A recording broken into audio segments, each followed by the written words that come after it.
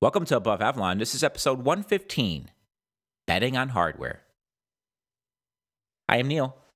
Apple isn't a hardware company. However, hardware's importance to the Apple story continues to grow. Apple is now placing the biggest bet on hardware that it's ever made. And that bet is growing over time. Apple is now overseeing a supply chain and manufacturing apparatus that produced more than 300 million gadgets last year. This seems backwards, though.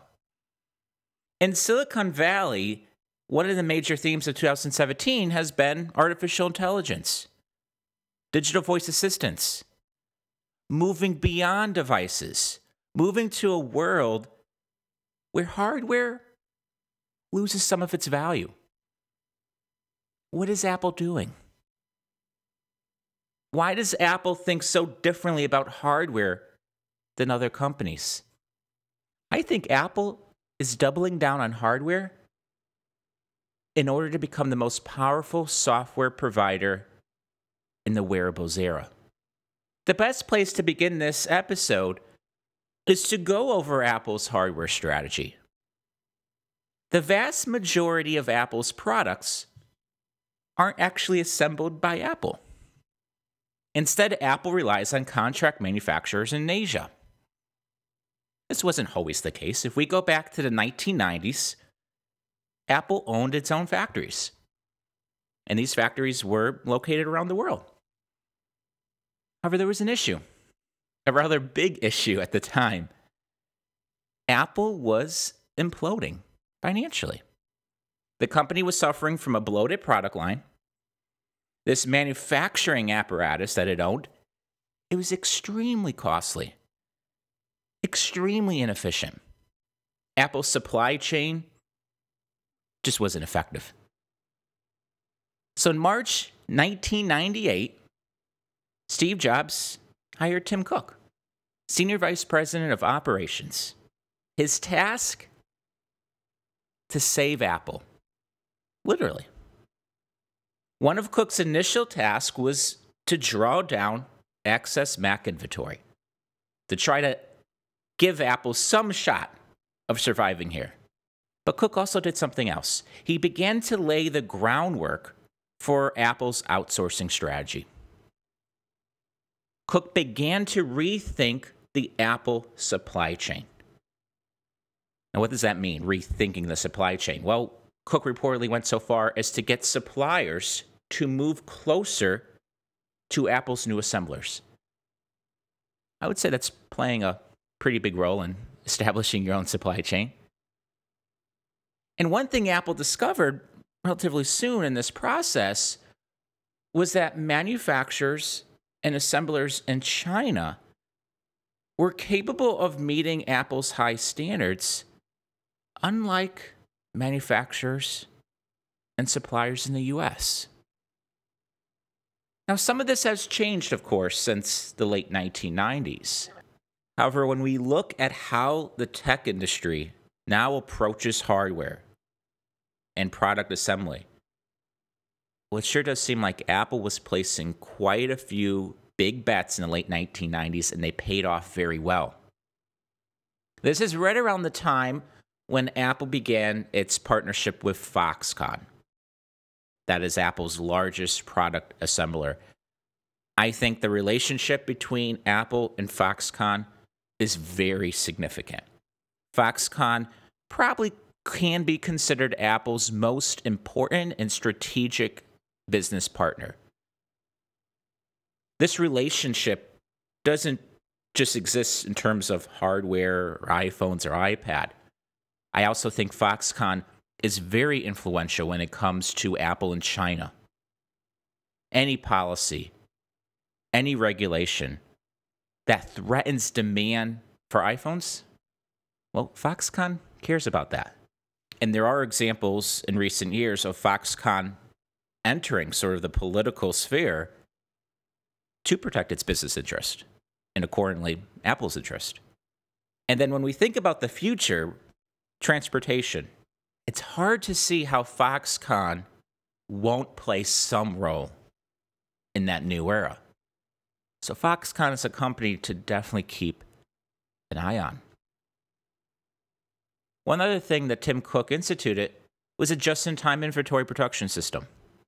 There isn't much reported about this topic, but when you consider how Apple is selling hundreds of millions of devices, iPhones, iPads, Apple Watches, the ability Apple has to gauge how customer demand is trending, and we are talking not just by the quarter, and not just by the month or week, but by the day, by the hour, and their ability to take that information and then adjust the supply chain accordingly, it is a critical part of Apple's hardware strategy.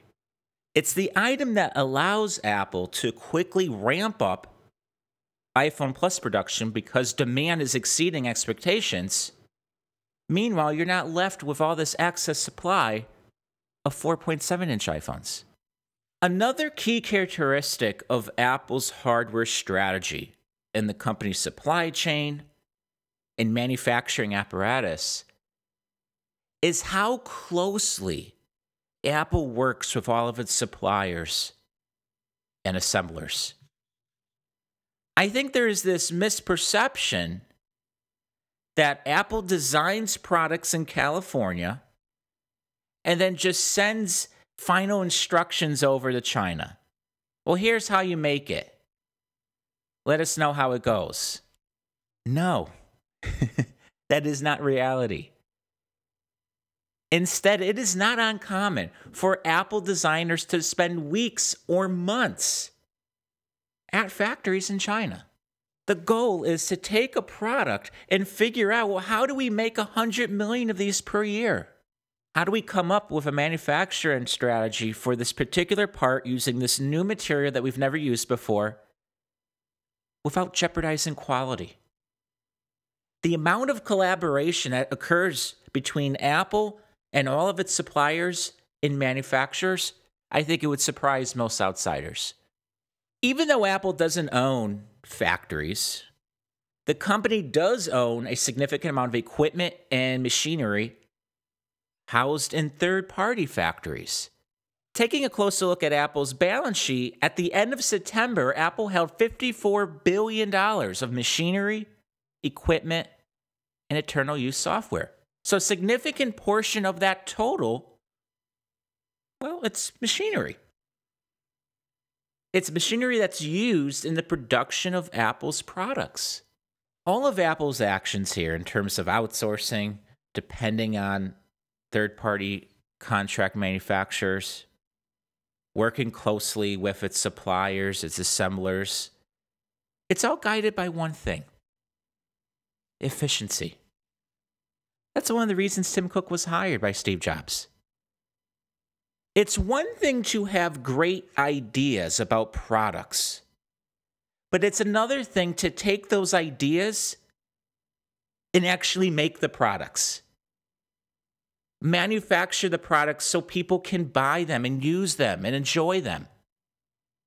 That process between designing something and selling something, it needs an incredible amount of efficiency, both in terms of the financial implications and as well as flexibility, or the need to adapt and adjust to market trends. Taking a look at how Apple's now viewing hardware, I see some changes, some big changes. Apple's bet on hardware is growing. The phrase controlling hardware, it's changing. In the past, controlling hardware still meant that Apple was dependent on others to provide all of the core technology and components. Apple is betting on something new developing here. Apple now sees value in controlling its own destiny by owning all of the core technology powering its devices. It's doubling down on hardware. In 2010, Apple unveiled the iPad. The device was powered by an A4 processor. This was Apple's first design chip. It was made possible by the company's PA Semi acquisition 2 years earlier. Jump ahead 7 years. Take a look at Apple's range of processors now. We have the A series for iPhone and iPad, the S series for Apple Watch, the W series for AirPods, a few Beats headphones and Apple Watch, and the T series for Mac. These processors are starting to play a very critical role in the experiences that we receive from these products. This past September at Steve Jobs Theater, Apple introduced the A11 Bionic chip. It's found in the iPhone 8, 8 Plus, and 10. The chip includes the first Apple-designed GPU solution. There is now an increasing amount of evidence that Apple's moving into modem design. Take a look at Apple's war with Qualcomm. It's not just about money. It's about something much more important. We have evidence of Apple moving into its own power management chips. It's going to be incredibly important in the wearables era. Apple's end goal here is to create a system on a chip that includes Apple processors, Apple GPUs, and Apple LTE modem chips. Whenever I say that, the first thing that comes to mind is wearables. It's very clear. Apple is ramping its bets on hardware because it is moving very fast into wearables. If we had to sum up Apple's current hardware strategy, it's all about controlling the experience found with its products. So in the past, differentiation came from simply doing hardware and software. Not anymore. It's becoming a very different world out there. Differentiation is now found when there is tighter control over the core components powering your products. Now, turning to the scale that Apple is operating at in terms of hardware, it's easy to think of Apple as just the iPhone maker. Every year, Apple is shipping more than 210 million iPhones. No other Apple product comes close to surpassing that number. However, iPhone is only one piece of Apple's hardware story. Now, over at AboveAvalon.com, I published this week's article, Apple's Growing Bet on Hardware. And much of the data collection was focused on how many products Apple is actually selling. At first, that seems pretty straightforward. Every quarter, Apple provides those numbers. Well, almost. Apple provides numbers like iPhone sales, iPad sales, Mac sales, but they don't provide us a total number of how many gadgets were sold, how many products that were powered by Apple software were sold. So what I did was took a closer look at my earnings model and came up with what I think are the most reasonable estimates for how many Apple gadgets are sold per year. So just to be clear, this number is including iPhones, iPads, Macs, Apple Watches, wireless AirPods, iPods, Apple Pencils, Beats headphones, Apple TVs. It's every major category and pretty much every accessory that's powered by Apple software or that can be viewed as a genuine Apple accessory. In 2017 fiscal year, Apple sold 322 million gadgets. That's 7% more than the number of gadgets that Apple shipped in 2016.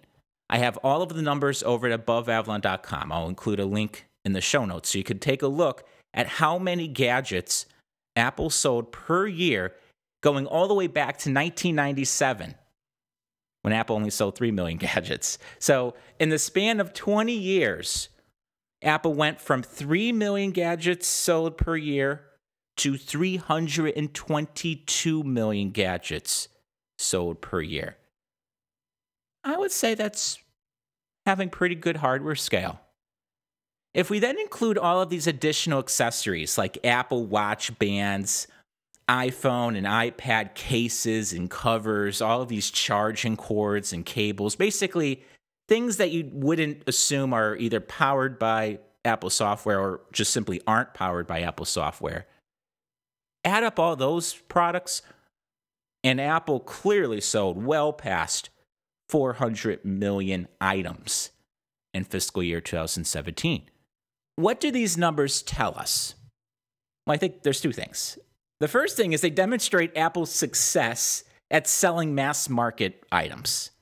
These are big numbers.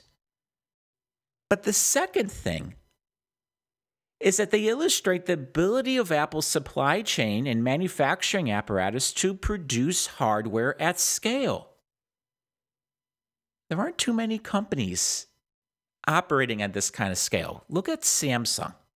Now, while they don't disclose smartphone sales, industry estimates peg the company at selling somewhere around 300 million smartphones per year. And that includes a wide range of models. Okay, I would say that that's having hardware scale, and that's what Samsung is known for. Their strength is hardware. Every other smartphone manufacturer that's out there, they're selling fewer smartphones than Apple. The world's largest PC makers, other consumer electronics companies, wearables companies, they just don't have the sales required to come close to matching Apple in terms of hardware sales. So Apple is really up there in terms of their ability to make products, to oversee the process of all of these suppliers, manufacturers, assemblers coming together to produce literally hundreds of millions of gadgets per year. Looking ahead, I think Apple's hardware scale is about to undergo significant changes. The upcoming wearables era will prove to be a game changer for Apple's hardware sales. It is not inconceivable for Apple to eventually ship 1 billion gadgets per year. Now, I know what you may be thinking. Wait a second, didn't you just say Apple sold 322 million gadgets last year? So I think Apple's going to sell 3 times the number of gadgets. How is that possible? I think the wearables era is going to be very unique. The wearables era will likely be defined in terms of ecosystems, consisting of different wearable devices. So an Apple product line, including Apple Watch, AirPods, Beats, Apple Glasses, combined with a user base of more than 1 billion people, I think it's going to lead to massive demand for hardware. And we are already starting to see the beginning stages of this impact Apple's manufacturing apparatus. According to my estimates, Apple sold nearly 30 million wearable devices in fiscal year 2017. That was up from just 10 million devices in fiscal year 2016. Now, there is a very big story there to tell, and that's one reason why I talk so much about wearables. It's a big deal for Apple. Nearly 1 out of 10 gadgets Apple sells is a wearable device. Looking ahead, I think it is possible we will see Apple sell 50 million wearable devices in fiscal year 2018. How is Apple going to get there? Apple Watch, wireless AirPods. Both products are seeing remarkable momentum in the marketplace. When Apple reports first quarter 2018 sales, keep an eye on that other products line item. You're going to have records for Apple Watch and, of course, for wireless AirPods. These products are connecting with mainstream users like nothing before. We haven't seen anything like this before. And what's so remarkable is very few people are seeing it. Just this morning, I read an article from a research firm that said wearables demand isn't there. It's declining year over year. Well, that may be true for Fitbit. That may be true for other wearable companies like Fossil. It's not true for Apple. Apple Watch, wireless AirPods, and Apple's broader wearables platform, it's expanding. It's gaining mind share. It's literally creating a market. We're seeing profit flow into wearables like never before. These are game changers. Both Apple Watch and wireless AirPods are products that contain the potential of one day selling in the hundreds of millions of units per year. And then, of course, we have AR glasses. I think it is inevitable that Apple will one day sell a pair of augmented reality glasses for the mass market. Unit sales, hundreds of millions per year.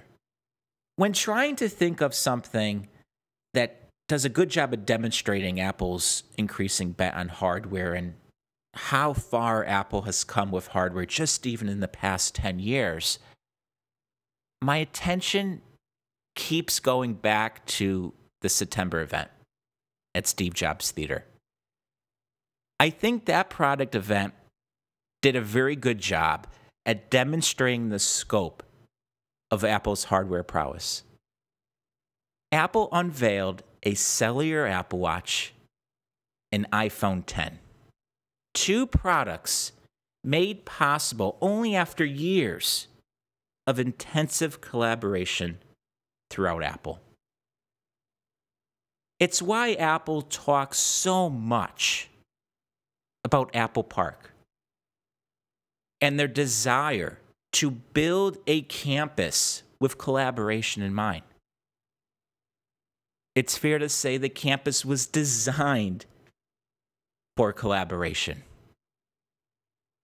Everything from the iPhone X's OLED display to the neural engine found inside the A11 Bionic chip, everything comes together to produce an experience that would be impossible to create by a company that was just focused on either software or hardware. The W2, the S2 chips found in Apple Watch Series 3, the ability to include cellular without having an extra thick Apple Watch or an Apple Watch that had horrific battery life. It's remarkable. It's still hard to believe that Apple is selling a cellular Apple Watch in 2017. After placing big bets on hardware for decades, Apple is now in a position where its hardware capabilities, they're opening doors for Apple software and services. If we go back to a quote from Alan Kay, tech industry pioneer, I'm sure some of you are very familiar with him. He said people who are really serious about software should make their own hardware. Apple is betting that his advice will remain relevant in the future. That's why I think Apple is doubling down on hardware in order to become the most powerful software provider in the wearables era. Now, while Apple's hardware bets are already providing the company a competitive advantage over peers, say in terms of smartphones, tablets, wearables, the long-term implications of Apple's hardware strategy are still being underestimated. Apple is well positioned to build the most formidable supply chain and manufacturing apparatus for wearables. It is difficult to think of another company that is positioned as well as Apple. Consider how Apple now finds itself making bets in terms of controlling the core components and products. The company is investigating new manufacturing techniques and processes.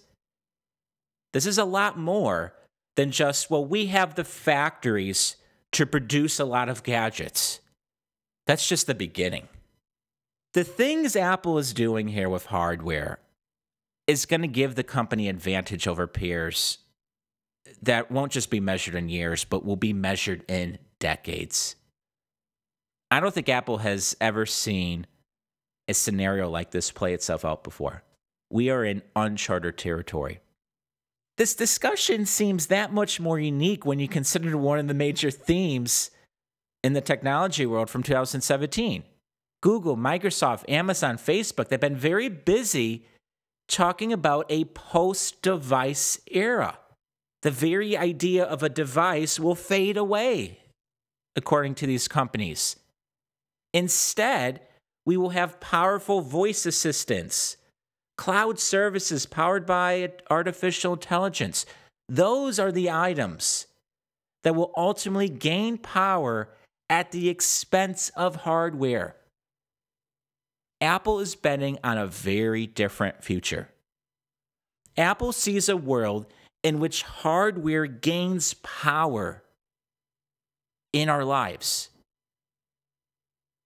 Consider how Apple is moving to the point at which it will have near complete control over every major component powering its devices. So whether it is new displays, smarter cameras, custom silicon, hardware has a role to play in terms of pushing more intelligent software and services. Instead of tomorrow's winners being those companies controlling powerful software and services, the winners will be companies shipping hardware that can melt away and allow the user to interact with software with as few barriers as possible. That's why Apple is doubling down on hardware. That's going to do it for today's episode. With the holidays right around the corner, the next time we talk will be in 2018. So if you are taking some time off, going on vacation, enjoy it. For those of you who want to maybe catch up on previous Above Avalon episodes, I'll include a link in the show notes to the official archive. So you could go back all the way to episode 1 and enjoy. Well, this is the 115th episode. So there's a lot that you can listen to catch up on the Above Avalon podcast. If you enjoy the type of analysis found in these podcast episodes and in the weekly articles over at AboveAvalon.com, I think you would be interested in becoming an Above Avalon member and receiving my exclusive daily email all about Apple. We cover everything from strategy and business analysis, financial modeling, estimates, my perspective and observations on current news events, competitors, earnings. My objective of this email is very straightforward. It's to learn about Apple. It's to learn how Apple looks at the world. A daily email is a great medium for having this ongoing discussion about what is happening in the world of Apple. For more information on membership and to become a member, head on over to AboveAvalon.com and then go to the membership page. I offer both monthly and annual memberships. The monthly is $10 per month, and the annual membership is $100 per year. After becoming a member, you then have access to the archive and also the Above Avalon team in Slack, so you get to chat with other Above Avalon members. Last but certainly not least, if you enjoy the Above Avalon podcast, if you can leave a short review or rating for the podcast in Apple's podcast app, I would greatly appreciate it. In addition, thank you to those who spread the word of mouth each week and introduce the Above Avalon podcast to new people. It is very helpful, so thank you. 2017 has been a great year for Above Avalon. I want to take this opportunity to thank all of you, the Above Avalon podcast listener. I learned quite a bit about Apple from doing this podcast, and I was fortunate enough in 2017 to actually get to meet a few of you throughout the year in various events, so that was great. I want to also thank those who read AboveAvalon.com, and so you go through the weekly articles, see all of my research and analysis, which serves as the backbone to this podcast. And of course, I want to thank Above Avalon members. I'm very proud to say Above Avalon is 100% supported by its members. That means a lot to me. So thank you for your continued support throughout the year. and I look forward to a fun and great 2018. With that, we will conclude this episode. I will talk to you all later. Bye.